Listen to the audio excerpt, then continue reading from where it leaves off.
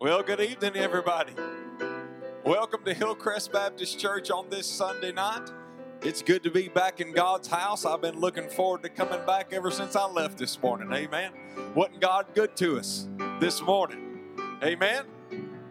All right. So if you would, I'm looking forward to hearing this preacher here again in just a few minutes. But before we do that, I want y'all to stand up and let's sing. Tell you what, we're going to sing a little bit about grace tonight, all right? Great is your faithfulness, O God. You wrestle with the sinner's heart. You lead us by still waters into mercy. And nothing can keep us apart. So remember your people, remember your children, remember your promise, oh God. Your grace is enough, your grace is enough. Your grace is enough for me. Great is your love and justice, God of Jacob. You use the weak to lead the strong. You lead us in the song of your salvation. And all your people sing along. So remember your people, remember your children, remember your promise, oh God. Your grace is enough, your grace is enough, your grace is enough for me. Yes, your grace is enough. Your grace is enough. Your grace is enough for me. So remember your people, remember your children, remember your promise, oh God. Your grace is enough. Your grace is enough. Your grace is enough for me. Sing that chorus one more time. Oh, your grace is enough. And your grace is enough. Your grace is enough for me. For me. Grace, grace, God's grace, grace that will pardon and cleanse within. Grace, grace, God's grace, grace that is greater than all our sin. Marvelous grace of our loving Lord, grace that exceeds our sin and our guilt. Yonder on Calvary's mount outpoured, there where the blood of the Lamb was spilled. Grace, grace, God's grace. that will pardon and cleanse within. Grace, grace, God's grace, a grace that is greater than all our sins. Grace that is greater than all our sins.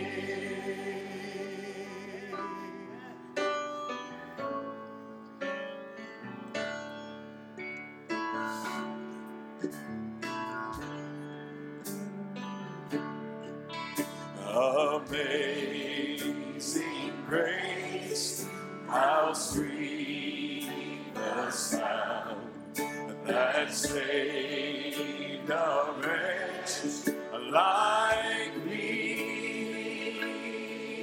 I once was lost, but now I'm found. 'Twas blind, but now I see. 'Twas grace that taught my heart to fear, and grace my fears relieved. How precious did that grace appear the hour I first believed. My chains are gone, I've been set free. My God, my Savior has ransomed me, and like a flood, His mercy reigns, unending love, amazing grace.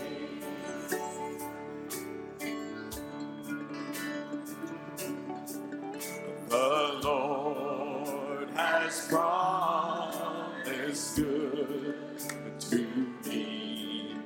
His word, my hope secures. He will my shield and portion be, as long as life endures. And my chains are gone, I've been set free. My God, my Savior has ransomed me, and like a flood, His mercy reigns, unending love, amazing grace. And my chains are gone, I've been set free, and my God, my Savior has ransomed me, and like a flood, His mercy reigns, unending love, amazing grace.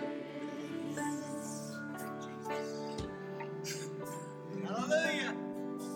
The earth shall soon dissolve like snow, the sun forbear to shine,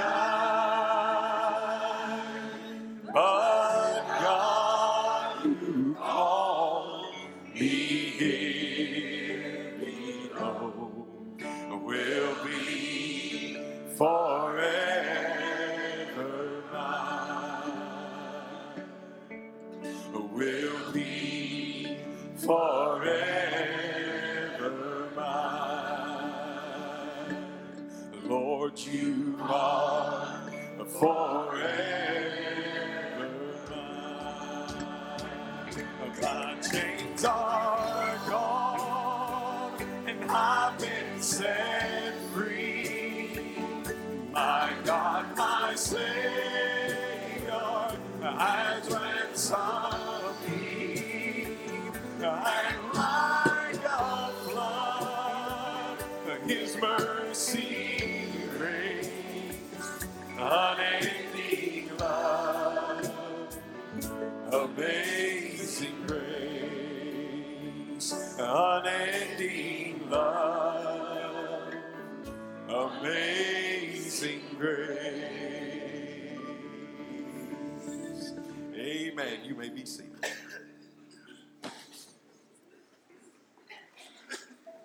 It's good to see you once again tonight, and we're going to be taking our offering, our regular offering. Just to remind you, at the end of our service this evening, we'll be taking a love offering for Brother Rock. And if you're writing a check, go ahead and make that check out to Mike Shelby Ministries. I'm kidding. No, make the check out to Hillcrest Baptist Church. All the love offering goes to Brother Rock, okay? So we want you to give you another opportunity at the end of our services tonight. Were you blessed this morning? And we're going to be blessed tonight. We've sang about grace. One of the most beautiful pictures of grace I was able to witness. It was there in Honduras, and if you were here Wednesday night, you've heard this, but there was a young man who had fallen into sin, been out of church for quite some time, came back for the first time that Sunday. The men in that church saw him coming, gathered around him, took him down to the altar, and prayed with him, prayed over him. What a beautiful picture of grace that is. There's somebody here tonight that needs to be reminded of the grace that's been bestowed upon you by the Lord Jesus Christ. You might have forgotten it, but because of His grace working in us, we need to bestow grace to those who have fallen. That's when we'll know we have revival. When we see people restored and we become the church that we're supposed to be. Amen? Brother Rock has brought his wife, and when he gets up here to preach, he's going to introduce her to you. She is a very sweet lady, and we're so glad that she's here. And also her son, their son is back with us tonight too. So we want to make sure that we extend a warm welcome to this dear, dear family. And I'm excited about what we're going to hear tonight. Amen? Let's pray together. Dear Heavenly Father, thank you. Thank you for your grace. Lord, we know that those of us who are here tonight that have trusted in you, Lord, we've confessed our sins, repented of our sins, and we've called upon your wonderful name. And Lord, we know that we are only saved because of your grace. Help us not to forget that. But Lord, also help us to extend grace. There could be someone here tonight that's kind of slipped away, fallen away, but they've come back.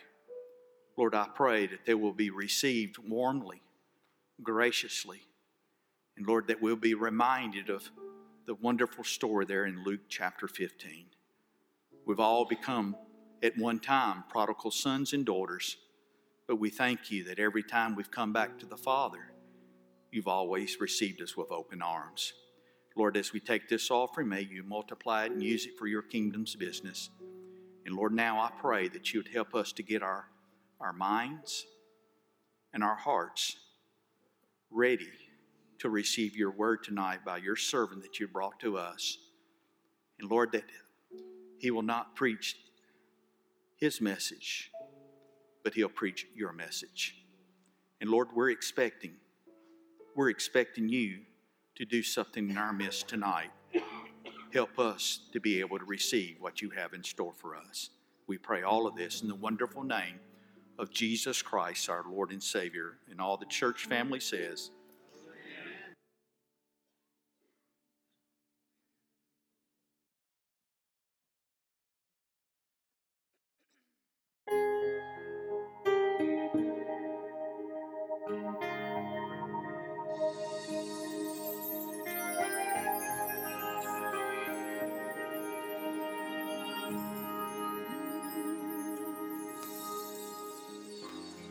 broken and bruised, bleeding forgiveness, bearing our sin and our pain, sorrow and stripes in silent submission, suffering alone for our shame. God showed his never-ending love when he turned and walked away from his only Son.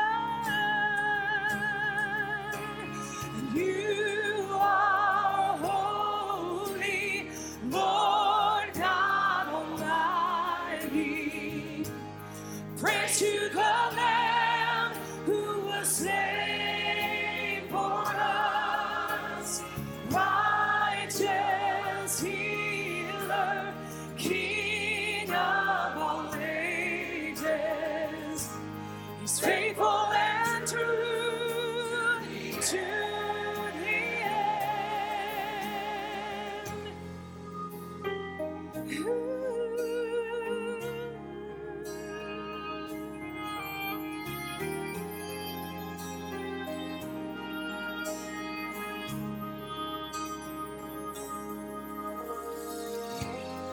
Punished and pierced, plagued and afflicted, ardent for all who believe,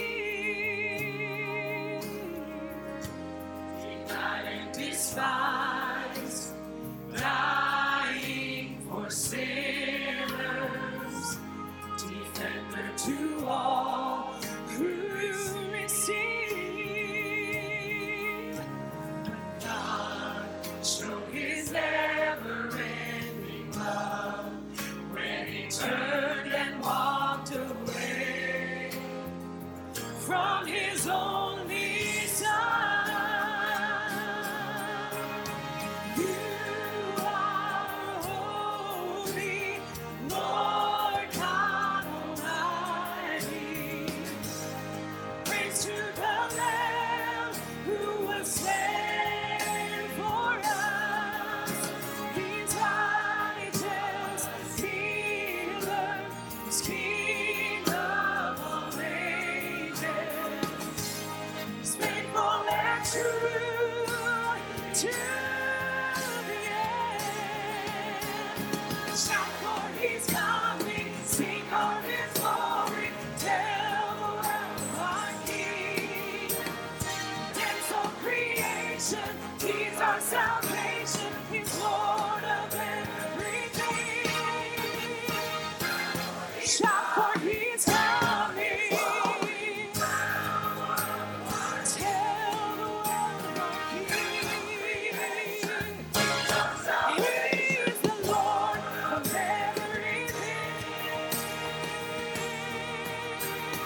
You are holy, Lord God Almighty.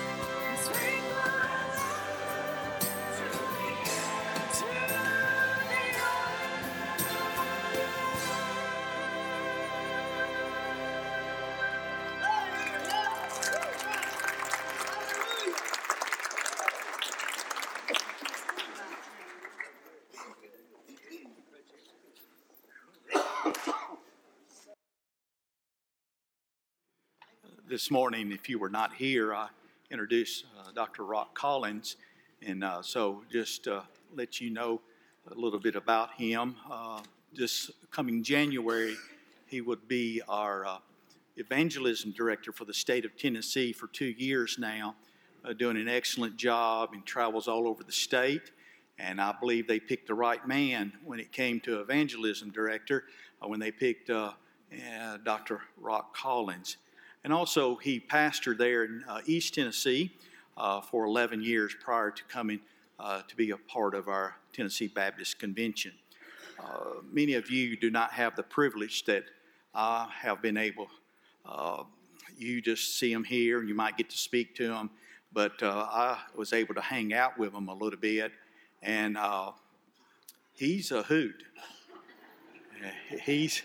He's somebody that you'd like just to hang out with, you know. Put you a pair of blue jeans and T-shirt and just hang out with him. He's blessed my heart, and not only can he preach, but he loves the Lord Jesus, has a passion about spreading the gospel of Jesus Christ throughout this state and beyond. And he's going to introduce his wife to you. And I just want you to give a warm welcome to Dr. Rock Collins and to his wife and to his son as well. So a good Hillcrest welcome for him. Thank you, brother. Appreciate it. Love you. Thank you. Well, amen. Thank you so much. I am honored to have my sweet wife here. This is Geraldine. She's sitting down here on the front row. And Geraldine and I have been married. This past July was 26 years. We got married when we were like 2. And we do have 2 sons, and this is my oldest son. His name is Roe. Now, someone asked, what? And I introduced him. What's your name? Roe, R-O. Doesn't everybody have a name like that? Anyway, Roe, he is Roy O. Collins the Fourth. And so R-O is his initials. And I'm Roy O. Collins the Third, and R-O-C is my initials.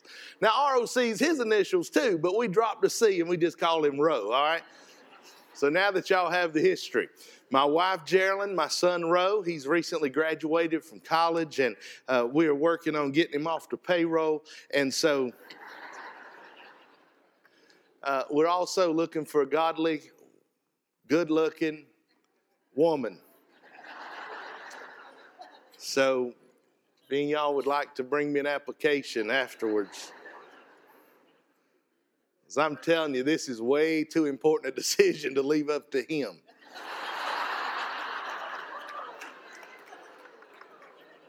My grandchildren are on the line here. You see what I'm saying? Hey, man, I'm going to hear about that all the way home. But anyway, he's my oldest son. I do have another son. Geraldine and I have another son. His name is Noah. Sorry, no big story there. But there was this art. Anyway, Noah is a sophomore at Middle Tennessee State, and he is an audio engineer student, and he is the audiovisual guy at Bel Air Baptist down in Murfreesboro. So you pray for him, and I'm just blessed. I'm telling you, God has been so good to me, and I am blessed to be able to serve you at the Tennessee Baptist Mission Board. God is so good. I just got to tell you what he's done, okay? I don't know if you're aware of this, but in the Southern Baptist Convention, we're on a 17-year decline in baptisms. Did you know that? 17 years. In the history of Southern Baptist life, that's never happened. 17. Our statisticians tell us that a denomination has to be in decline for 12 years for it to be considered a denomination that is officially in decline. And we're 17 years. Listen, things are tough. It's difficult. But I came tonight to tell you something good. Tennessee Baptist last year saw a 2% increase in baptisms. Praise be to God. Don't get too excited. You do know that 57% of Tennessee's lost, don't you? Do you know that? 57%. We have almost 7 million residents, and we're approaching 4 million that are lost without Jesus Christ. I love the state of Tennessee, but we're no longer a Christian state when the majority is lost. Do you know that in the state of Tennessee we have over 145 different people groups? 42 of the most unreached people groups are included in that list. And they're coming to Tennessee. Isn't that amazing? Wonder why. I wonder if they're coming to Tennessee because God thought he had some faithful here who would tell them about Jesus. Just my wonderings. If you have your Bible tonight, turn with me to Luke chapter 16. Luke chapter 16. While you're turning there, I am honored to serve you at our Tennessee Baptist Convention. God is so faithful, and I am burdened for Tennessee. And I ask you to pray for me and pray for Dr. Randy Davis, our director, and pray for our missionaries across the state. We are seeking to encourage and equip churches to give them whatever they need to come alongside and to see that we win Tennessee for Jesus. Here's what I know. The desire of the heart of the mission board is that we'd see Tennessee come to Christ. And that's what we're about. Listen, I don't want to be a part of an organization that's not interested in seeing folk come to know Jesus. Amen? And so I'm glad to be a part of this convention, glad that you are a part of this convention, and I am honored to serve you in that capacity. Luke chapter 16, I'd like to begin in verse 19. I'm going to ask you, if you will, in reverence to the Word of God, stand with me as we read. Luke chapter 16, beginning in verse 19.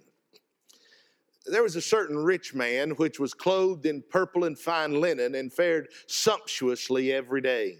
And there was a certain beggar named Lazarus which was laid at his gate full of sores, and desiring to be fed with the crumbs which fell from the rich man's table. Moreover, the dogs came and licked his sores.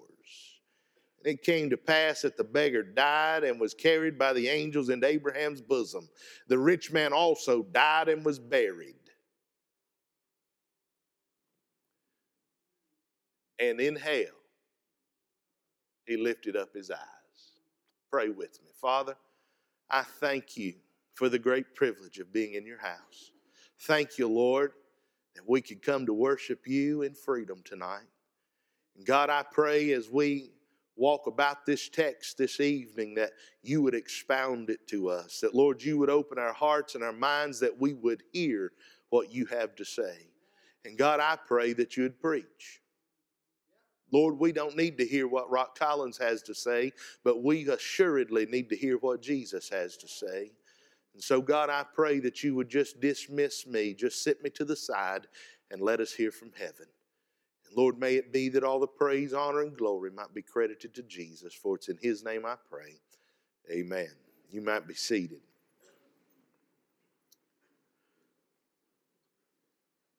We live in an unusual day, and for the last 15 or 20 years, there's been a move in our society that is all about reality. Everybody wants a little piece of reality, and I've even noticed that in the last number of years that we have all this reality television anymore, and everybody gets all engrossed in reality television. And what's so sad is the more we learn about reality television, the more we learn it's not really reality after all, but it's mostly been set up and choreographed and scripted and so forth. But I think there's a picture there that people really do want something that's real. They want some reality. Nobody likes to just continually live in a fairy tale world, although I know some people who do. But at some point you have to come to some reality. And so tonight, for just a few minutes, I'd like to have a little reality check. And let's just look at some things that are real. That'd be all right? Y'all be all right if we talk about something real, right? Well, the Bible tells us about a man who was rich. The Bible tells us that he was rich, he was clothed in purple and fine linen, and he fared sumptuously every day. Well, we understand what it means to be rich, but when it talks about clothed in purple and fine linen and faring sumptuously, that may be a little bit more stretching our minds, but what it literally means is he dressed good and he ate well. That's what it means. He was wearing the best of the day and he ate the best of the day. The Bible then tells us that there was a beggar named Lazarus. Now, let's just stop right there for a minute, because if we're going to talk about something real, let's be sure we're dealing with reality, because we have some theologians who will tell us that this is a parable. It's a story. Jesus often taught with parables. He would tell a parable like this. He would say, the sower went out with his seed to sow, and some seed fell on the wayside, and some on rocky ground, and some fell among the thorns, and some fell on good ground. That's a parable. It's a story that Jesus was using. Let me use this word. It was an illustration.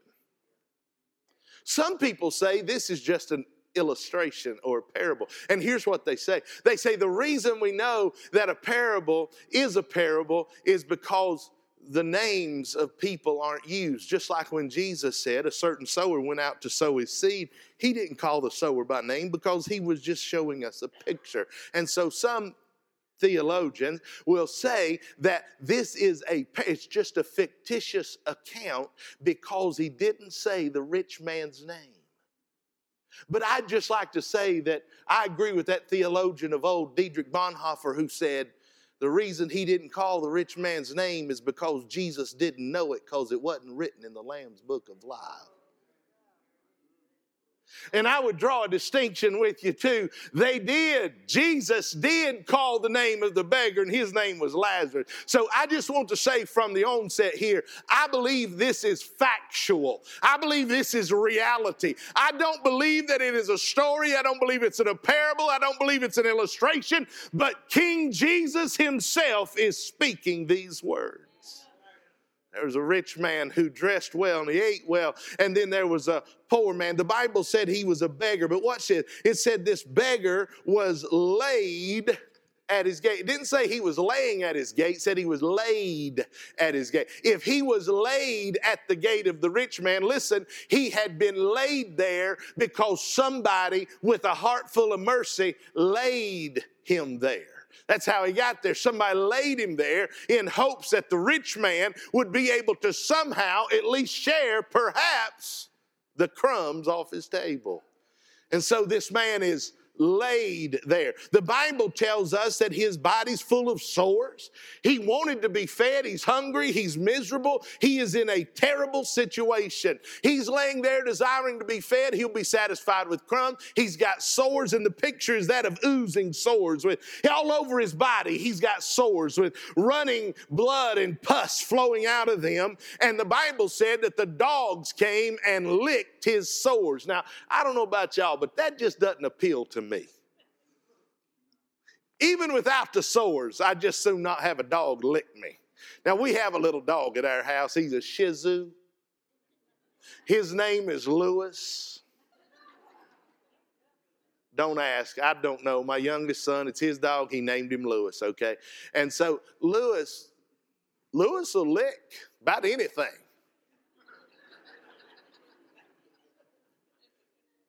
And I'm just really not into that.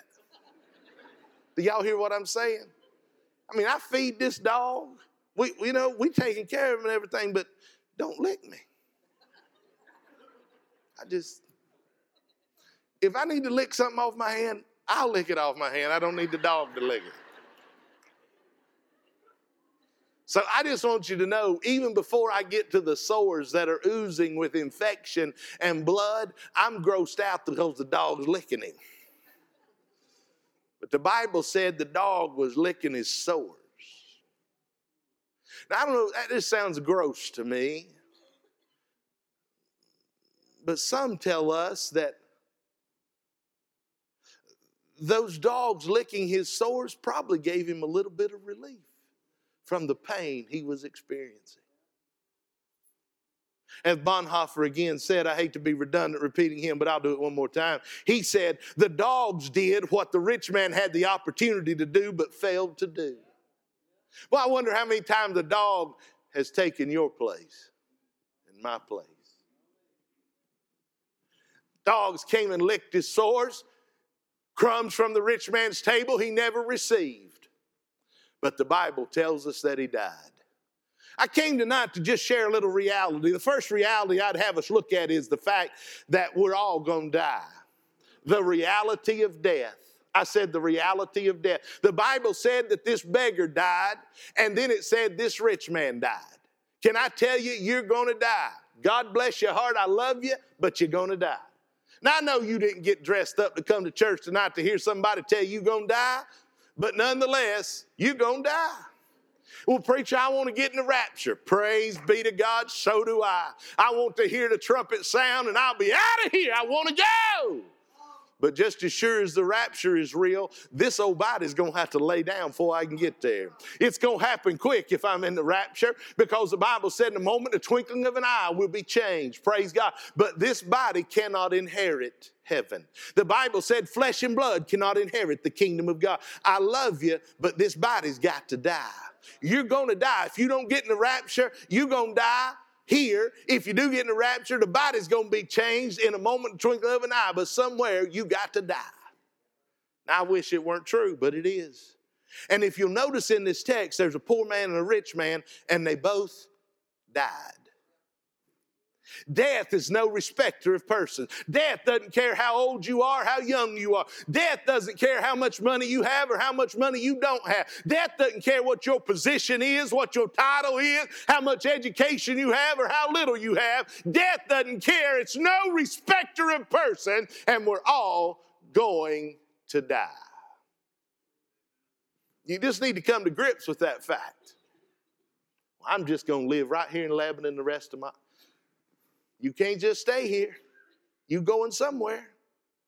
The Bible tells us that the poor man died. Listen to this. I want you just to listen. Just listen. Listen. And it came to pass that the beggar died and was carried by the angels into Abraham's bosom. Whoo, that sounds good to me. Now, let me just break that down. Abraham's bosom, where is that? Can I ask you something? Who's telling this account? Jesus, that's right. So what does that mean? It means that when Jesus is giving this account, he has yet to die on the cross and rise from the dead. Thus, nobody could get to heaven.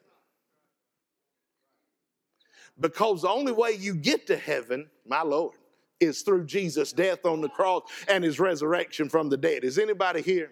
So Jesus is giving this record, and he talks about a place called the bosom of Abraham. Where is that? Well, we understand that to be a holding place, as it were, for those who have died before Jesus' resurrection. They've died, but they died in faith in God. They believed God, and they were in this place of paradise, a holding place, and they were there until Jesus came, and the scripture said, led captivity captive, and so they couldn't get to heaven until Jesus arose. Jesus telling the story. So when this poor man died, this beggar, he went to the bosom of Abraham, which was paradise. It was a waiting place until Jesus made a way to get to heaven. So that's what the bosom of Abraham is. But look right before that. The beggar died and was carried by the angels. Amen. Let me say it again. And the beggar died and was carried by the angels. I don't know about you, but that sounds pretty good to me. He died and he was carried by the angels. Amen. Amen. I believe when you die that if you know the Lord, you'll be carried by the angels. Amen. You'll be directed wherever you need to go according to Scripture right there. Now, I don't believe you become an angel. That's a whole nother message. I'll leave that alone. Just set that right over here. Not going to go there right now. It'll take all night. They were carried. Listen, Lazarus was carried by angels. Now, if that's exactly what happens now, I just want you to know y'all ought to be around when I die, because there's going to be some angels right there who are going to pick me up. Some of y'all will realize what I just said tonight. But they carried Lazarus. There's something that is beautiful. There's something that is peaceful. There's something that is comforting to me to read that verse and says the angels carried him. I mean, it's... But in contrast, the Bible says, the rich man also died and was buried. Now, just stop there for a minute. Lazarus died and was carried by angels to the bosom of Abraham. The rich man also died and was buried. Does anybody see a difference? Lazarus died and was carried by the angels to the bosom of Abraham. The rich man died and was buried. Even in the text, when you come to he died and was buried, there's a semicolon there. There's a pause. You have to stop and just kind of let that soak a minute, because Lazarus was carried by angels, but the rich man died and was buried. Lazarus was carried by angels in the bosom of Abraham, but the rich man just died and was buried. Death is no respecter of how much you have or don't have, and I've come to tell you that the rich and the poor die. Death is a reality. I wish it weren't true. I wish it weren't so. I wish we could pass by it. I've been to the cemetery too many times. I've got too many who have left. I wish it weren't true. But dear brother and sister, death is a reality of our life. And you're going to die. I don't know when, but you're going to die. But I wouldn't only have you notice the reality of death, but would you notice, secondly, the reality of hell? Look at this. The rich man also died and was buried, and in hell, wait a minute now, and in hell, preacher, this is 2018. We are an educated and sophisticated society, and you know we don't believe in a place called hell. I don't know who we is unless you got a frog in your pocket, but I'm not in that we. I do believe in hell because God tells us there is a place called hell. Listen to me, it's not a word that God gave us to use for emphasis. It's not a fairy tale made up to go along with the boogeyman. Hell is a real place. How do I know that? I know that because the Son of the living God said it right here. Now, I know we live in a day where people say, well, there's not really a hell. There's not really a hell. You can say it till you're blue in the face, but that doesn't make it true. You can say Rock Collins is not standing there. Rock Collins is not standing there, but I'm still standing here. So you can talk about no hell all you want, but that doesn't change the fact. And the Bible said in hell, there is a place called hell. I said there is a place called hell. And for just a few minutes, I want you to see the reality of that place. Will you look with me? The Bible said in hell, he lifted up his eyes. What can I tell you about hell? The first thing I can tell you is that if you die and go to hell, you are conscious. I said you're conscious. See, some folk say, well, you know, if you die or when you die, you just kind of lay out there in the grave.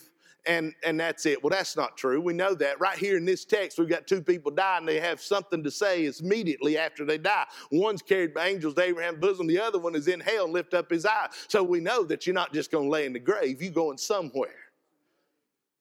But in hell, you're conscious. I have people who say, well, you might go to a bad place, but, you know, it just be for a few minutes. Well, that's not true either. It's not what the Bible teaches. So what does it teach? It teaches you are conscious. You don't lift up your eyes if you're not conscious. He had feeling. We're going to see that in a moment.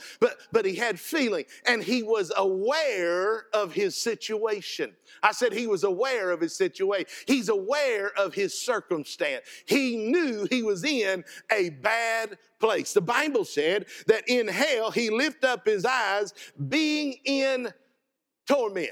Listen, the reality of hell is you're conscious, and secondly, you can feel. You can feel pain. The Bible said he was tormented. Later we're going to see where he said, I'm tormented in this flame. Now, Brother Rock, do you really expect us to believe there's a flame in hell? Really doesn't matter to me if you believe it or not. It's what it is. It's just truth. Well, preacher, you know that when fire gets at the body, a human body, it will just be consumed by the fire and cease to exist. You're exactly right, but that's here, not hell. I said that's here, not hell. If he can give me a brand new body that I can live forever with him and be like him, he can give you a body that's fire retardant. You hear what I'm saying? Hell is a place where you can feel. I heard people, oh, we're going to go have a party in hell. There ain't no partying in hell. It's miserable. The Bible said that he was conscious. He lifted up his eyes. The Bible said he was in torment. And then it said he sees Abraham and Lazarus. Have mercy. In hell, you maintain your consciousness. In hell, you maintain your ability to feel and to perceive and understand where you are. But also in hell, you retain your memory. You imagine that rich man looking across the great gulf and seeing Lazarus? Hey, I recognize him. Yeah, I remember him. I passed by him every time I'd go in and out of my gate. Yeah, I saw him out there. I recognize that guy. Can you imagine maintaining your memory in hell? Let me tell you how bad that is.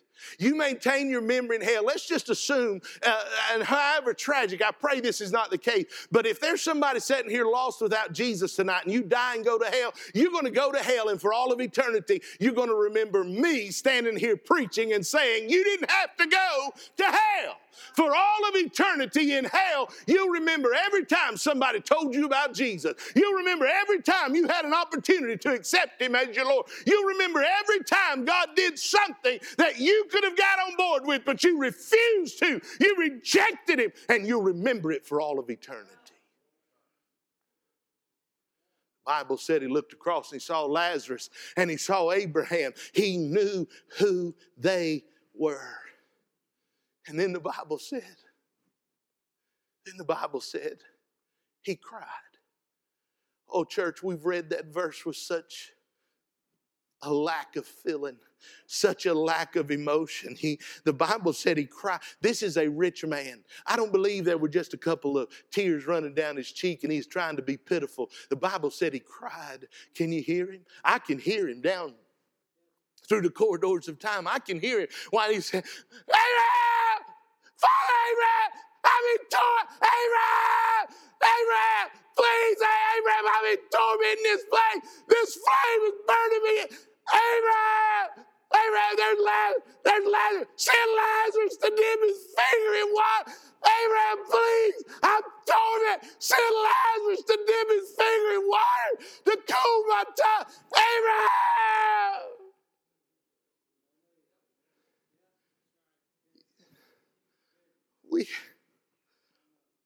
We so rushed past that. But the Bible said he was crying. He was pleading. You've ever seen a grown man that was absolutely broken? Here's a man who had everything the world could offer, but yet now he's broken, and he cries and he weeps like a babe because he's in torment.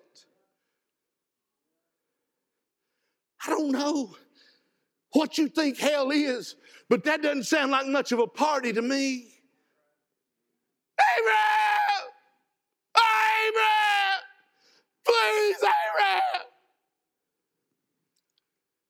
And he's begging.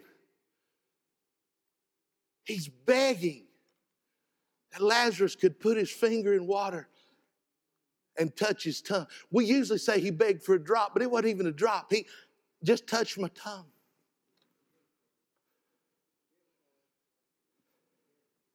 Don't be deceived, my dear brother and sister. You go to hell, you will cry in torment. And in hell tonight, they're crying. I said in hell tonight, they're crying. And Abraham said, no. Wait a minute. Abraham, have mercy. I mean, this guy is suffering. He just wants somebody to touch their finger in water and then touch their tongue, touch his tongue. I mean, have some mercy. No. I mean, just touch his tongue. No.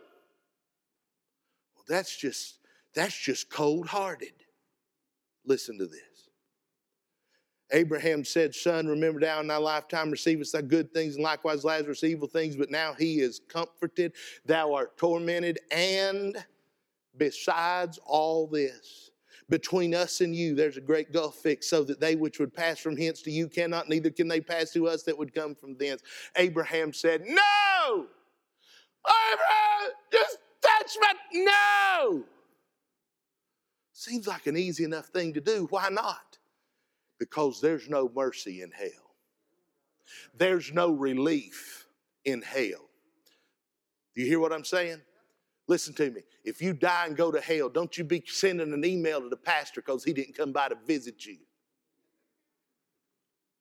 Don't be trying to rally up your little group and say, we're going to run all these people off from the church because they don't care about those of us who are having a hard time. If you're in hell, you're not going to get any visits from the church. You're not going to get any cards from the church. You're not going to get any flowers from the church because you are fresh out of luck, because there's no luck and there's no mercy. Oh, we're going to go to hell and have us a party. We're going to drink beer. And no, you're not. There's no beer in hell. Although that's the only place it's fit for. Some of y'all do good to get with me. Well, you know, preacher, I just have a little cocktail. You know where a cocktail belongs, don't you? The end of a rooster.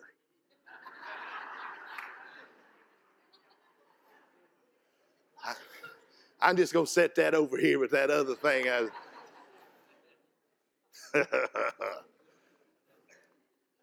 There's no party in hell. There's nothing to cool you in hell because you are absolutely miserable and you are tormented. Listen to me. The Bible said you're tormented in a flame. Listen to me. And there's no relief from it. Let me say it like this. Hell is absolutely 100% hopeless. And that's a place none of us have ever been. Oh, we've been in hopeless situations. They felt like it, but we've never been hopeless. Because as long as we can still call on the Lord Jesus Christ, there's hope, amen? But hey, I've come to tell you, die and go to hell, there's no hope. I said there's no hope. It's a hopeless condition. People who die and go to hell, they can't do anything about it. Oh, if I'd only known it was this bad, I wouldn't have come here. You are hearing it right now.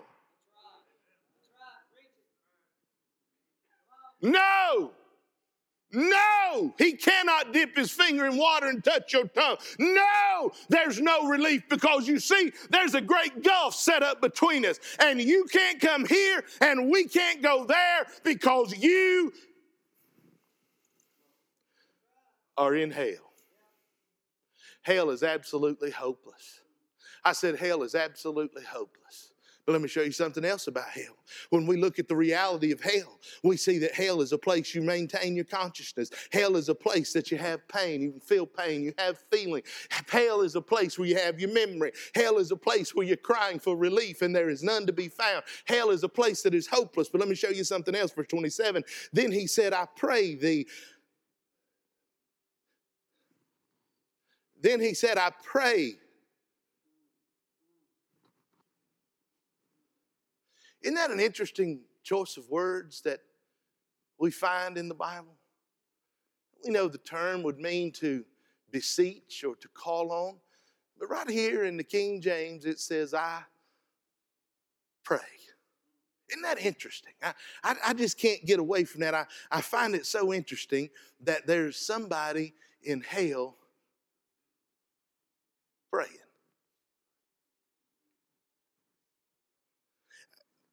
The Bible never tells us this man prayed before. Oh, he dressed good and he ate well, but it never even tells us he blessed his food and prayed over it. The Bible never mentions prayer in this man's life, not one time. But when we get to hell, he's praying. And watch this. This is what's amazing. He said, I pray thee therefore, Father, that thou wouldest send him to my father's house, for I have 5 brethren. Listen, he's praying, but look what he's praying. He's praying evangelistically. He's praying for the lostness of his brothers. Let me tell you something about hell. All those things I've told you are true. Here's 2 more truths. There's a lot of praying going on in hell, and evangelistic fervor is alive and well in hell. You get concerned about lost souls in hell. Now, some of us can't work out 10 minutes to pray today, but if you die and go to hell, you're going to be praying a whole lot. They're praying in hell tonight. Do you know that right now they're having prayer meeting in hell? This morning we got up and came to church. They got up and had prayer meeting this morning. They didn't get up because they never went to bed. They prayed all night. They prayed all night last night. They prayed all night the night before that. And the night before that, and the night before that. And tonight they're going to pray all night. And they're going to be praying for lost people that they know. I'm just telling you what Scripture said. Can I ask you a question? Hillcrest Baptist Church, can I ask you a question? Is there more praying going on in hell for lost people than there is in this church?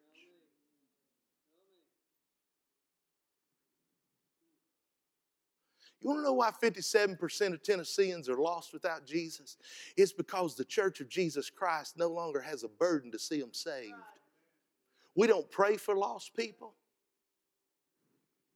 Don't look at me like that. If I ask you right now, and I'm not going to, don't anybody raise your hand. I've done it in many churches, though. I've said, hey, if you know somebody lost, raise your hand. And I've watched, and less than half the church will raise their hand. We got a problem when the church doesn't know lost people. Well, preacher, I'm a good Christian, and so I hang around Christians. Well, I'm glad, but you don't win lost people by hanging around Christians. Maybe we ought to borrow a little theology from Garth Brooks. I got friends in low places. Can I just ask you a question? Where do you think Jesus would be hanging out? Were he walking around in the flesh? Well, preacher, I believe he'd come to Hillcrest because we have such good worship. Really? I believe he might come to Hillcrest. I don't know if it'd be because it's such good worship or because of who we are, but I believe he might come to Hillcrest because he has some lost folk he wanted to bring over here. Wouldn't it be a shame to get outprayed by hell? I'm just curious, how many of you think that there's greater evangelistic conviction in hell than there is in the pews of this church? I mean, when was the last time you prayed for 30 minutes for somebody that's lost, let alone all night? And this man's praying for his brothers. And some of you have lost family members. And you know what you say to me? They say it to me everywhere I go. Well, you know, preacher, it's so hard to witness to the lost people who are my family. It's just, you know, it's hard to witness to family. Well, listen, you've got an option. Just tell them to go to hell. Is that what you want to do? You don't care about them enough to tell them truth? Just bid them adieu. Well, you know, it's just hard to tell them about. You know why it's hard? Because they know you. We're getting a little close to the corn, aren't we? Amen. Hey, if you don't tell them about Jesus and they die without Jesus, they'll go to hell. So if they look at you and say, well, I can't believe you tell me this. You're not perfect. You say, bless the Lord, I'm not perfect, but I'm saved. Thanks be to God. He's got evangelistic fervor. He said, I don't want my brothers to come to this place. Are we getting outprayed by hell? Do you know anybody lost? I said, do you know anybody lost? Are you praying for somebody right now by name that's lost without Jesus?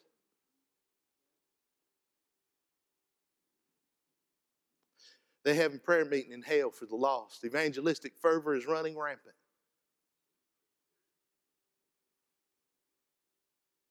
But the prayers from hell are never answered.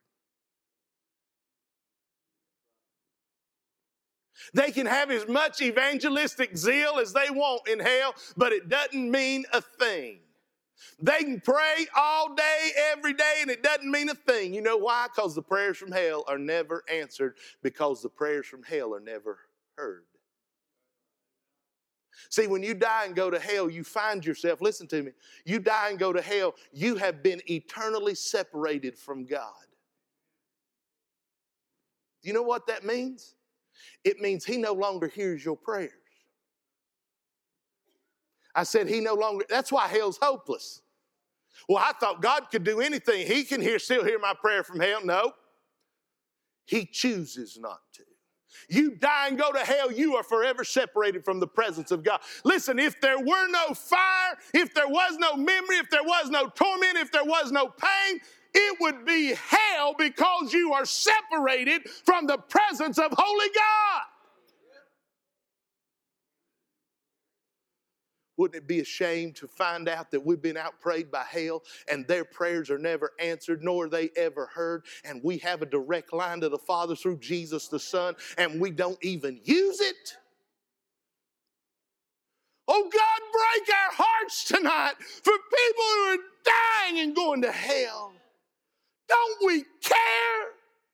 Well, preacher, you know, I got a job and I've got to work. And when you've done all the work in the world, it won't make one hill of beans difference in heaven. But what you did for Jesus will last.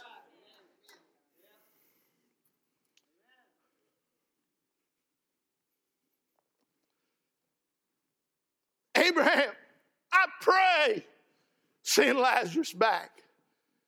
Send Lazarus back. So I got 5 brothers I don't want coming here. And Abraham said, no. No.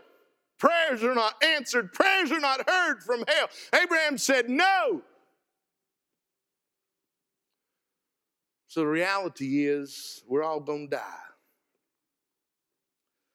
Hell is a real place where you maintain your consciousness. You have feeling. You're aware. You are given your memory to be retained forever. You are in torments and you are suffering. You beg and cry for just a touch on your tongue from some cool water. You are in a hopeless condition. You are praying and you're filled with evangelistic fervor, but nothing happens. The reality of death, the reality of hell. One more thing and I'll be done. I want you to see the reality of why people go to hell. I mean, preacher, after what you just described, I don't want to go. Neither do I. Amen. Nobody I know that understands what hell is wants to go. So why do people go? Well, people are bad. No. Send Lazarus back. And here's what Abraham said. They have Moses and the prophets, let them hear them. What does that mean? It means Abraham said they are hearing the truth, they have heard the truth, and they must believe the truth. Faith comes by hearing, hearing by the word of God. And the rich man said, no, Abraham. But if one went unto them from the dead, they will repent. Isn't that interesting? Send Lazarus back, tell my 5 brothers, well, let them hear Moses and the prophet. No. No, you're going to need to do something sensational. You're going to have to do something that really will captivate their attention. Like sending Lazarus back from the dead, that would do it. You know, maybe he even suggested you can take off your coat and twirl it around and folk will fall down. Or maybe you could stand up and just blow on somebody and they'd fall down. That'll be. Is anybody here tonight? I'm amazed that they can fill up arenas with folks who do that kind of stuff. Dog and pony show. Let's have some sensationalism. Oh, let's put on shows and let's just help people to be entertained. And Abraham said, no, said that ain't going to do it. And I don't care how many people you can get in your church. If you don't give them the word of God, they're going to leave hungry every time. And if they came lost, they'll leave lost. You know why people go to hell? I came to tell you why people go to hell. It's not because they're bad. It's not because they were born on the wrong side of the tracks. It's not because they've just had a lot of hard luck in their life. People die and go to hell because they refuse to accept Jesus Christ as their Lord and Savior. That's it. Well, preacher, I just don't believe it. I believe people go to hell because they're bad. Well, then we're all going. There's none good, no, not one. There's none righteous, no, not one. And we've all sinned. I said we've all sinned. Can I get a witness? We've all sinned. And the Bible said the wages of sin is death. Every last one of us are guilty. Every one of us are bad. Every one of us have sinned. And every one of us deserve to go to hell and be eternally separated from God forever. Every one of us. It would do us good tonight to remember we're not worthy of anything but hell. People don't go to hell because they're bad. They go to hell because they refuse to accept Jesus Christ. There won't be anybody in heaven who doesn't believe Jesus Christ is the Son of God, who died on the cross and shed his blood for their sin, who rose from the dead on the third day and have accepted him as their Savior. Everybody in heaven will believe that. And guess what? Everybody in hell will too. The problem is they will have had to go to hell before they believed it. See, the Bible tells us about a great day. It said, Philippians 2, that God gave Jesus a name above every name, that at the name of Jesus every knee shall bow and every tongue confess to the glory of God the Father. And one of these sweet days I'm going to get on my knees, Brother Denton, and I'm going to say, He is Lord! He is Lord! He is Lord! And I'm telling you, I come up off of my knees shouting. I'm going to take a lap around wherever I am. You know what I'm saying? But everybody in the world's going to get down on their knees to pronounce He's Lord, except some folks are going to do it, and it will not be a shout of victory like I'll have. It'll be a shout of judgment. But as sure as I stand here and you sit there, every knee's going to bow, and every tongue's going to confess that He is Lord. The question is, will you have submitted to Him before then? If you're lost without Jesus tonight, God loved you so much that He sent Jesus so you wouldn't have to go to hell and be forever separated from Him. Do you know what it says over there in Revelation 21? In 21, He says, and listen, John saw new heaven coming down from heaven. He saw the new heaven coming down, and he saw, it said, like a bride adorned for her husband. And it said, and God dwelled with His people, and He was their God, and the people were His people. Do you know that's the whole thrust of the Bible? God wants to be our God, and He wants us to be His people. That's the whole drive. I just summed up the whole Bible for you. God will be our God, and we'll be His people. Go read it. Starts in Genesis, ends in Revelation. It's His book. Why would He create a place so that people would be eternally separated from Him? The Bible said He did it for the devils and His angels. Hell was never meant for man, it's meant for the devil and his angels. But when man said no to the Lord Jesus Christ, they lined up with the devil and his angels. And one day He'll say to them, depart from me, you cursed workers of iniquity, I never knew you. See, I'm telling you that to say this. God doesn't want anybody to go to hell.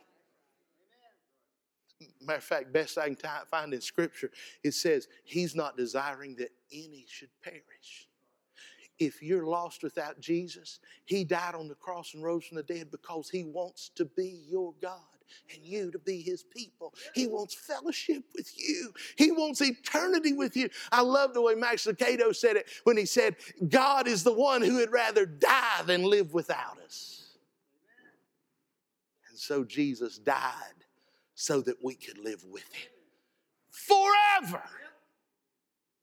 Oh, friend, if you don't know Jesus, would you come to Him? Oh, I'd love to introduce you to Him tonight. And I know that there are Christians all across the house saying, boy, I wish I had more lost people here tonight. I wish so-and-so was here and so-and-so. Or maybe you know somebody sitting here tonight who's lost and you're praying for them, and I rejoice with you. But Christian brother, sister, I don't want you to think for one second that this was a message just for lost people.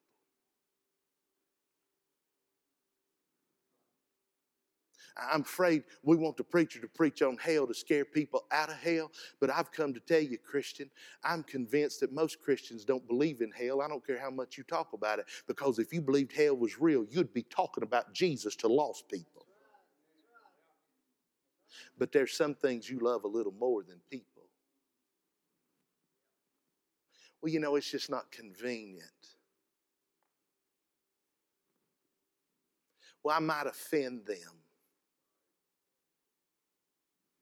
To where? Hell number 2. Well, if I talk to them about Jesus, they might get upset. So? Is that why you're doing it, to upset them? Let me help you with something. When you and I share Jesus with somebody that's lost, it's got very little to do with us, and it's got everything to do with Him. If it's offensive to them, let me rephrase that. When it's offensive to them, because the Bible said the preaching of the cross is offensive to those who are lost. You're going to offend somebody. But guess what? If they get saved, they'll get over it real quick. Christian, I came tonight to tell you hell is real. And as sure as I stand here and you sit there, we're all going to die and we're going to spend eternity somewhere. And the only reason people go to hell is because they refuse to accept Jesus Christ. And we've been called, glory to God, we've been called as ambassadors to carry the good news that Jesus saved, Jesus saved, Jesus saved. What in the world seems to be wrong with us? If He would save us, won't He save anybody?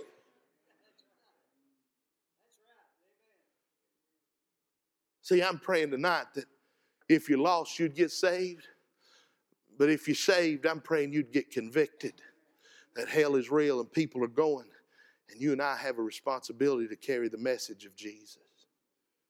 Who have you told about Jesus? I had a lady in my church a number of years ago. She said, Pastor, I've got a cousin in the hospital. Would you go see him? I said, well, sure, I'd be glad to. And then she said, he don't like preachers. Why do they never lead with that? Why? Help me, Pastor. Why do they not say, Pastor, they don't like pastors. Would you go see them? But no, they get you committed. Yeah, I'll go. He don't like preachers. That's funny, isn't it? Y'all will be all right. There's one place they're not laughing. I'm not going. So I went to see this man in the hospital. And I knocked on his hospital door. And I walked in, and I just want y'all to know I didn't lead with I'm a pastor. Hey, how you doing, Rob? Rock Collins. Good to see you. I said, your cousin, I know her.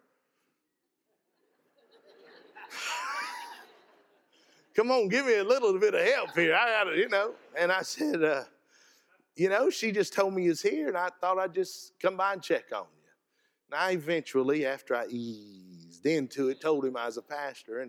And the conversation went okay. It was brief, but we had a little conversation. I said, hey, I know you're sick, you're in the hospital. Can I just pray for you? And he said, sure. Whew, couldn't believe it.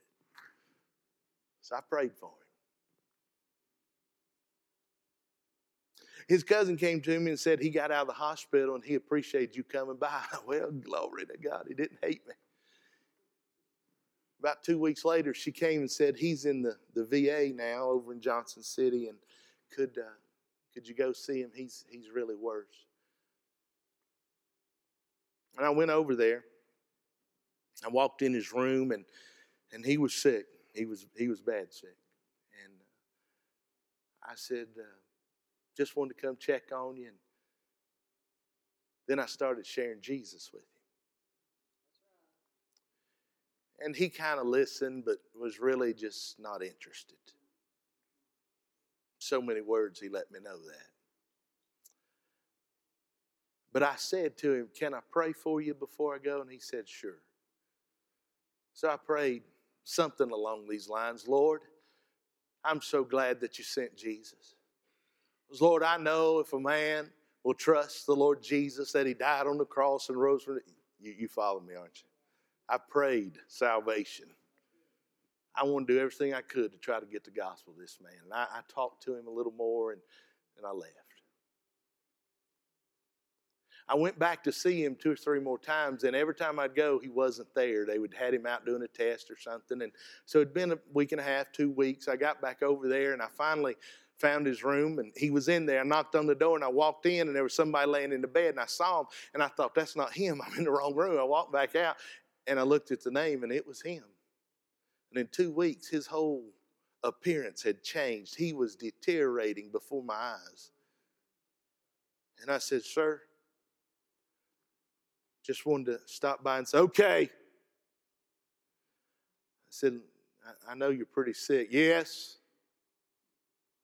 I said, the doctor's giving you, no. Well, I said, sir, when a man gets this place in his life and he's about to die, it's important that he knows Jesus Christ as his Lord and Savior. I don't want to hear about that. I said, I understand, but sir, you're pretty sick, and Jesus is your own. I don't want to hear about it. I said, okay. Can I pray for you before I go? He's let me pray every time I come. He said, no, I told you I don't want to get into it. And I left. And 2 days later, his cousin walked up to me and told me he died.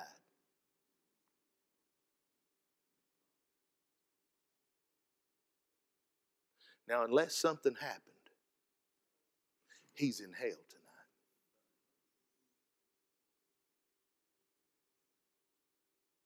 I don't know what that does to you or says to you, but I could get on my face and cry when I think about it. Because I stood there and held what he needed, and he refused to even hear. And there are people you're going to come in contact with this week. They're going to come in contact with this week. And you've got what they need. And while they can still hear, would you tell them about Jesus? I wonder if you'd just get serious about praying for people that are lost.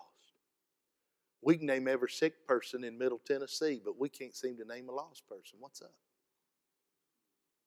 If you know Jesus as your Lord and Savior, I pray tonight God will convict your heart that you're not even praying for lost people. Hell is real. And people go because they reject Jesus. If you don't know Jesus, come to him tonight. In a moment there'll be ministers here at the front. I'll be here. Come take one of us out of the hand and say, I want Jesus in my heart, and we'll introduce you to him. The Bible said if you believe in your heart and confess with your mouth that Jesus is Lord, and on the third day God raised him from the dead, you shall be saved. Would you come? Christian, are you burdened about lostness? If you're not, I believe it's because you don't really believe hell's real.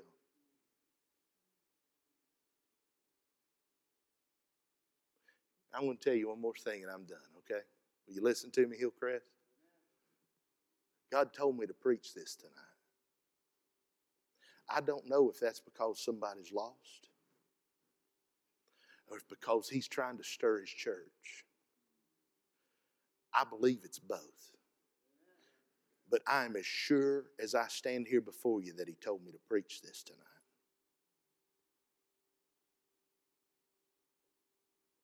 And so I've tried to do what God told me to do. What are you going to do with what he told you? Father, I give you thanks for meeting with us tonight. God, you know every heart in this place. You know that man or woman, a young person that's lost without you. God, I pray that your sweet Holy Spirit would draw them unto yourself right now. God, I pray they'll come down this aisle in a hurry wanting to meet you as their Lord and Savior. God, I pray for those who know you that we would be absolutely overwhelmed with the thought of people we know going to hell. Oh God, would you break our heart because we don't live like hell is a real place. We don't live like people are going there, oh God. I pray we would find ourselves broken before you tonight and we would recommit ourselves afresh to be witnesses for you. Lord, let your will be done. This is your invitation. And I pray you'll divide it unto yourself in Jesus' name. Amen. Very quietly. reverently. Stand to your feet. As God spoke to you, come on. There's already people in the altar. You need to come.